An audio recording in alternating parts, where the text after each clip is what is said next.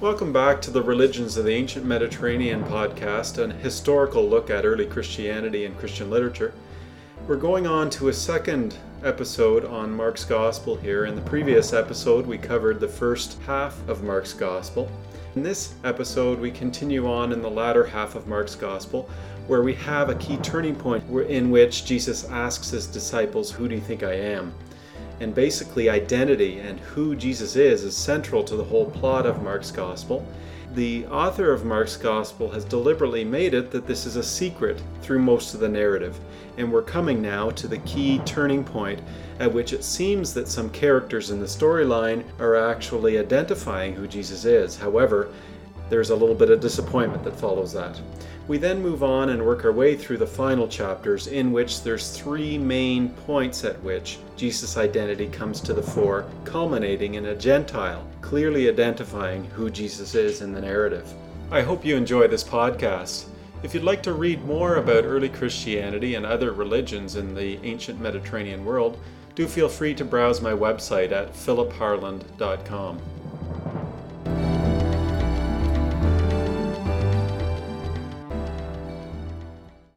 Before we get to that crucial middle point, I want to talk about a couple of things that happen in chapters 7 and following. 7 and 8 are a series of conflicts again. Remember that back in chapters 2 to 3, Mark had grouped together a series of conflicts to show that there was going to be the Pharisees and Herodians out to get Jesus.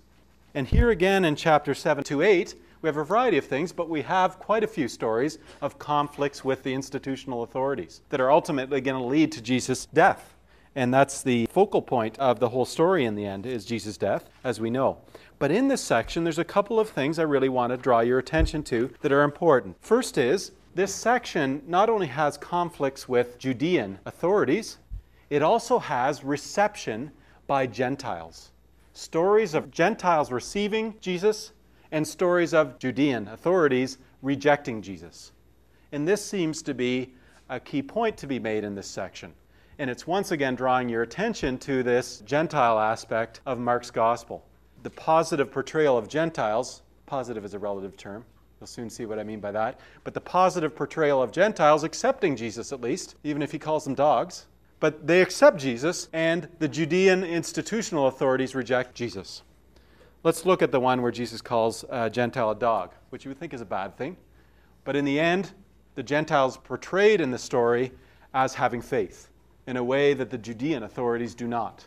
And this is the contrast that is going on in this section of Mark's Gospel. Chapter 7, verse 24 and following. From there he went out and went away to the region of Tyre. So we're back on the coast of Syria, which is a Gentile country. He entered a house and did not want anyone to know he was there.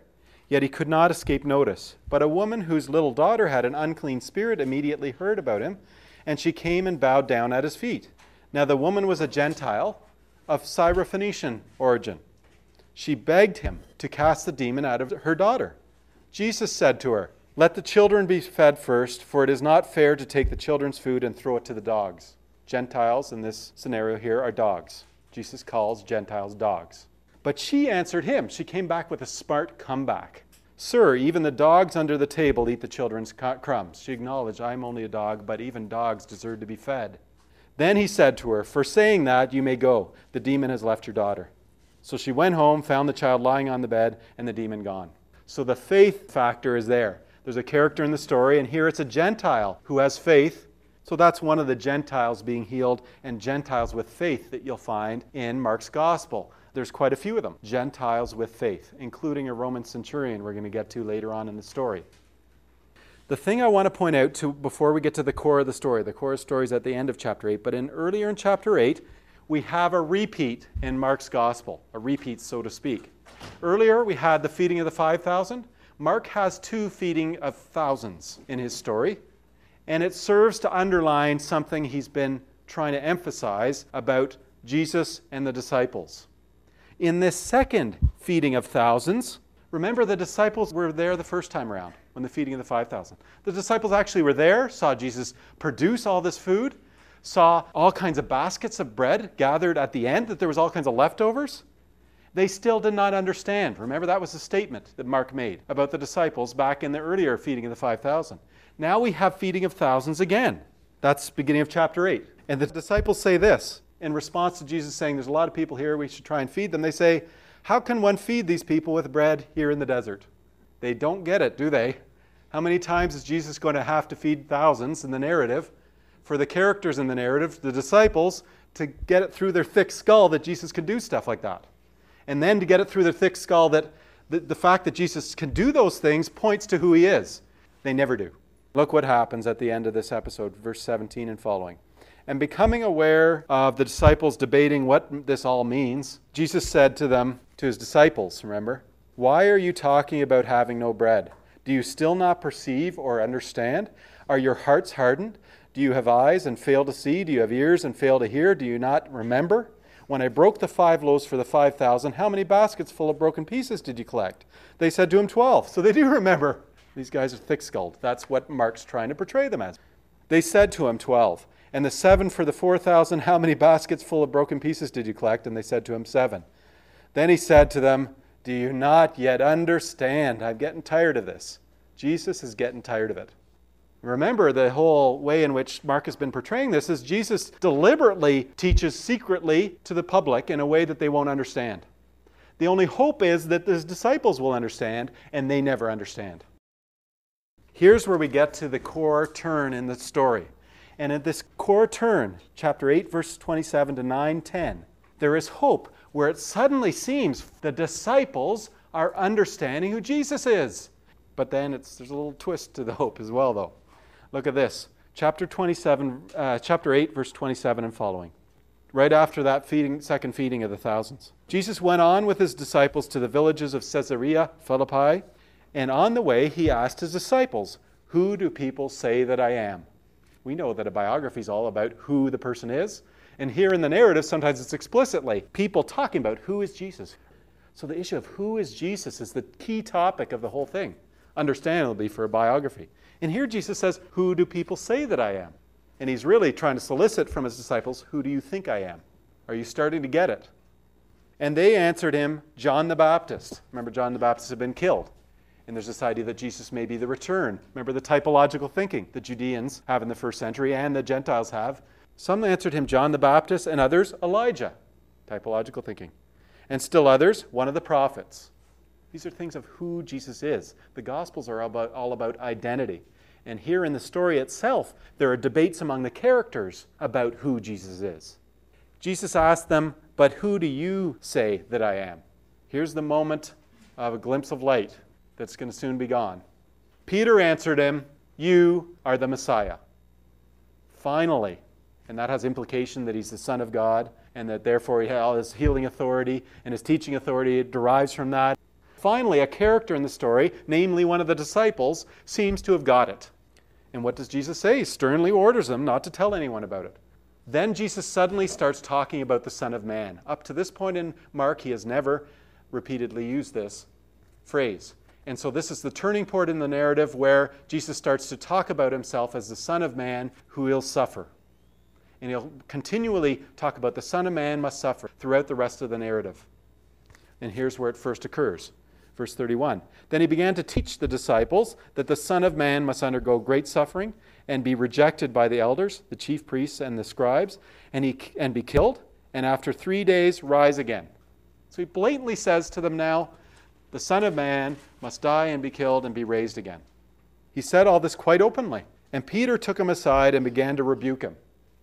Peter rebuking Jesus for what he's just said. It's the first time they're hearing it. There was a momentary glimpse of light, so Jesus then reveals to them who he, once they are starting to understand seemingly, he reveals who he is and starts talking about what it means. But turning and looking at his disciples, he rebuked Peter and said, get behind me, Satan.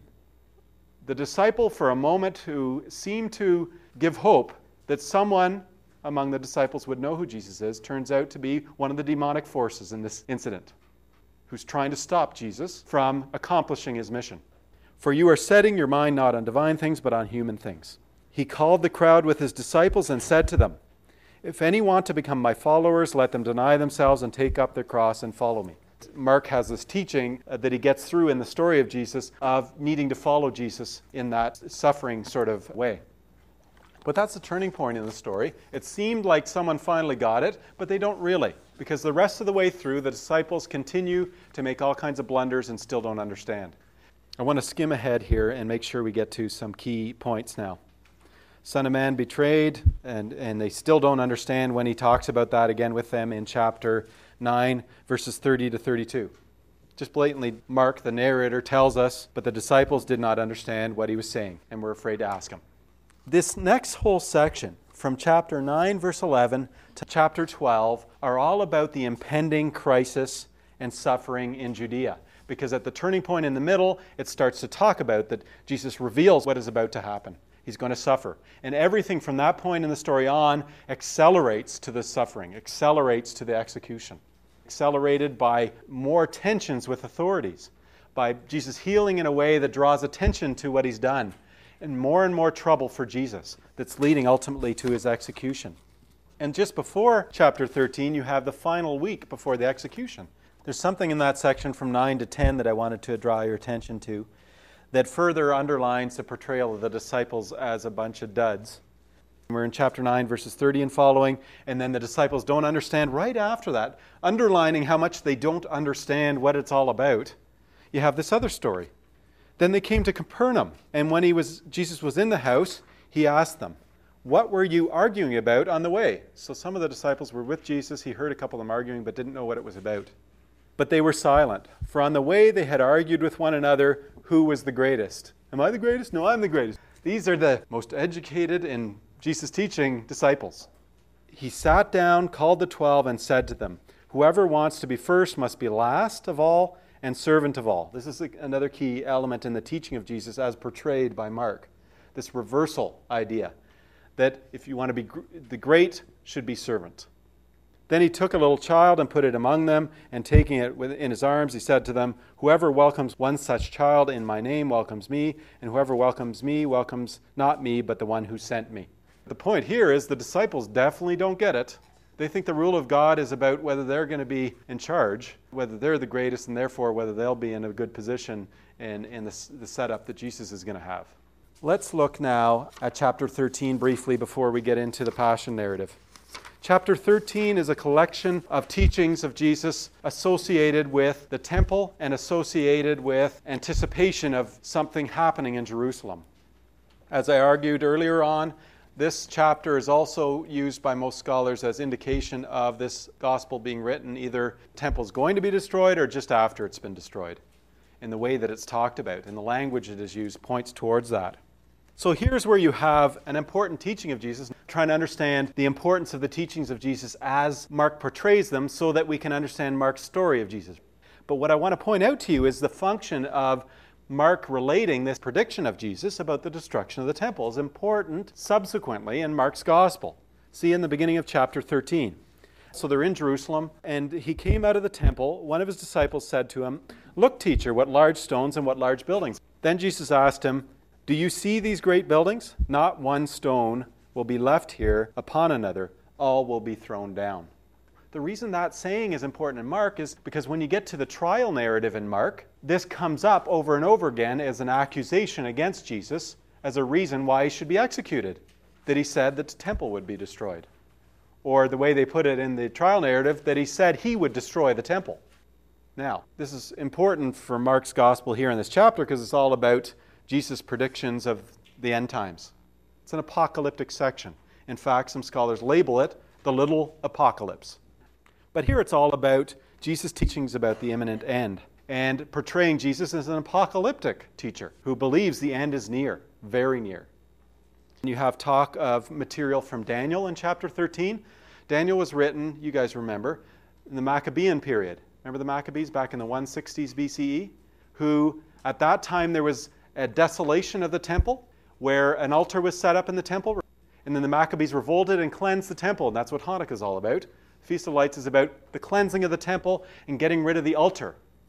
In Daniel, that altar, Daniel's written in contemporary to that. In that book of Daniel, that altar is labeled the desolating sacrilege, or the abomination that desolates. There's different ways of translating it. In Mark, we have that referred to. So in verse 14, Jesus is portrayed as teaching When you see the desolating sacrilege set up where it ought not to stand, let the reader understand. Then those in Judea must flee to the mountains. The one on the housetop must not go down or enter the house to take anything away. The one in the field must not turn back to get a coat. Woe to those who are pregnant and to those who are nursing infants in those days. Pray that it may not be in winter, for in those days there will be suffering, such as has not been from the beginning of creation, that God created until now. No, never will be. Mark portrays Jesus as a very apocalyptic figure, expecting the end any moment. There's debate among scholars about whether historical Jesus is or is not an apocalyptic teacher. And we'll get to that later on, but I'll just at least mention that debate. This whole section's about all the things that are going to happen as signs of the end, and that the end is imminent. In fact, in this gospel, Jesus is portrayed as saying that this generation will not pass away until all these things take place. And remember that the way it's portrayed in Mark is that the destruction of the temple is part of that final intervention of God. There is another little snippet here that I want to point to in chapter 13 that's important for the low Christology of Mark. It illustrates something that's confirmed by a lot of other evidence, namely the very human Jesus, who is considered the Son of God by God and who is sent on a mission to help bring about the rule of God, but that nonetheless is very human. Talking about the fig tree earlier in the narrative, he cursed a fig tree and it died, and Jesus says, so also when you see these things taking place, you know that he is near at the very gates. Truly I tell you, this generation will not pass away until all these things have taken place. So there'll be a lot of signs and then the end will come. However, he goes on to say this, but about that day or hour, no one knows. Neither the angels in heaven, the angels don't know when the final intervention of God will happen, nor the Son. I don't know, is what Jesus is saying, but only the Father. Beware, keep alert, for you do not know when the time will come. So this is an element of the low Christology of Jesus. Whereas when we get to John's Gospel, to contrast, we'll have a Jesus that knows just about everything about absolutely everything. Very high Christology. Let's look at the key points in the Passion narrative now, where finally the identity of Jesus comes to the fore. Up to this point in the narrative, there's been secrecy, and Jesus has been explicitly secret about who he is. The identity, though, of Jesus, which is the central point of Mark, comes to the fore in the trial narrative, where finally other characters in the story are told. We knew right from the first sentence, as readers, but finally other characters in the story not only are told who he is, but sometimes they know who he is. They figure it out, and they state exactly who he is. There's three key points in the trial narrative that I want to draw your attention to. First of all, Jesus is arrested, betrayed by Judas, arrested, and brought before the high priest and some of the priests that organize the temple. And there's a little mini trial there. So chapter 14, verses 62 and following, I want to point your attention to. This is where they accuse him of saying he'll destroy the temple. Then the high priest stood up before them and asked Jesus, "Have you no answer? What is it that they testify against you?" But he was silent and did not answer. Again, the high priest asked him, "Are you the Messiah?" And we know that in Mark's Gospel, Messiah implies Son of God. It also implies person who's bringing about the rule of God on behalf of God. It implies the Son of Man who's going to suffer. But here, the institutional authorities ask Jesus, the Jesus who's always said, "Don't tell anyone who I am." The high priest asks who he is. "Are you the Messiah, the Son of the Blessed One, the Son of God?" Jesus said, this isn't what we expect from a Mark and Jesus. "I am," in an institutional context. This is a moment that's important for Mark's Gospel. Jesus says, "I am the Holy One of God," publicly. I am the Messiah.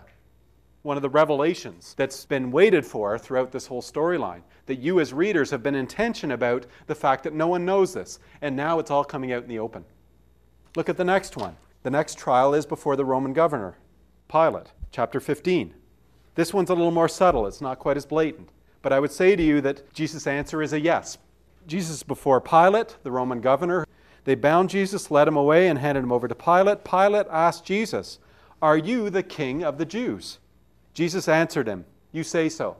My interpretation of this is that this is a yes, especially in line with some of the other ones we're looking at. Then look at the ultimate one, in a way, for Mark's Gospels in chapter 15, verse 39. Now Jesus has gone on trial. He's been before the high priest, brought before Pilate. Pilate sort of ambiguous about what to do with him. He decides to offer to let him go if people want to let him go. The crowds supposedly call out for Jesus to be executed. Jesus is executed and put up on a cross as the typical way of executing criminals alongside of two bandits. And he's on the cross at this point, dying. And people are mocking him. You said you were going to destroy the temple. What about that? That issue of Jesus predicting the destruction of the temple comes up in the trial narratives, and it's still happening when he's up on the cross. But here's the point I want to really draw your attention to, and this is really the culmination of the identity of Jesus in Mark's gospel. And it's a Gentile who openly proclaims and understands who Jesus is in a way that no other character in the whole story has. It's a Gentile. Sure, when Jesus was before the high priest asked whether he was the Messiah, the Holy One of God, and Jesus answered yes. But it wasn't the high priest saying, "You're the Holy One, the Son of God." He was actually saying, "Are you claiming to be?" And then Jesus said yes. Here it's someone recognizing who he is and saying who he is. And it's a Gentile.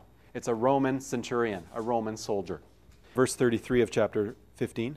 When it was noon, darkness came over the whole land until 3 p.m. At 3 o'clock, Jesus cried out with a loud voice. Here's one of those Aramaic phrases. Eloi, Eloi, lema sabachthani, which means, my God, why have you forsaken me? When some of the bystanders heard it, they said, "Listen, he is calling for Elijah." And someone ran, filled a sponge with sour wine, put it on a stick, and gave it to him to drink, saying, "Wait, let us see whether Elijah will come to take him down." Then Jesus gave a loud cry and breathed his last. And the curtain of the temple was torn in two from top to bottom. Now, when the centurion who stood facing him saw that in this way he breathed his last, he said, "Truly, this man was God's Son." This is a critical point in the whole narrative. No one in the entire narrative has ever identified Jesus in this way with such confidence. We as readers knew from sentence 1 that Jesus was the Son of God. Every character in the narrative doesn't know it except for the demons. Here, a Gentile, at the climax of the story, identifying Jesus as the Son of God. This overall portrayal of Jesus that we're seeing as an authoritative teacher and healer that originates from the fact that he is the Son of God, who is also the Son of Man who has to suffer, and that his dying is integral to his function. Ultimately, we find out in the next chapter, he's raised from the dead. That God raises his Son from the dead is central to this whole Gospel's portrayal of Jesus. The suffering Son of God, whose identity is kept hidden till the critical point.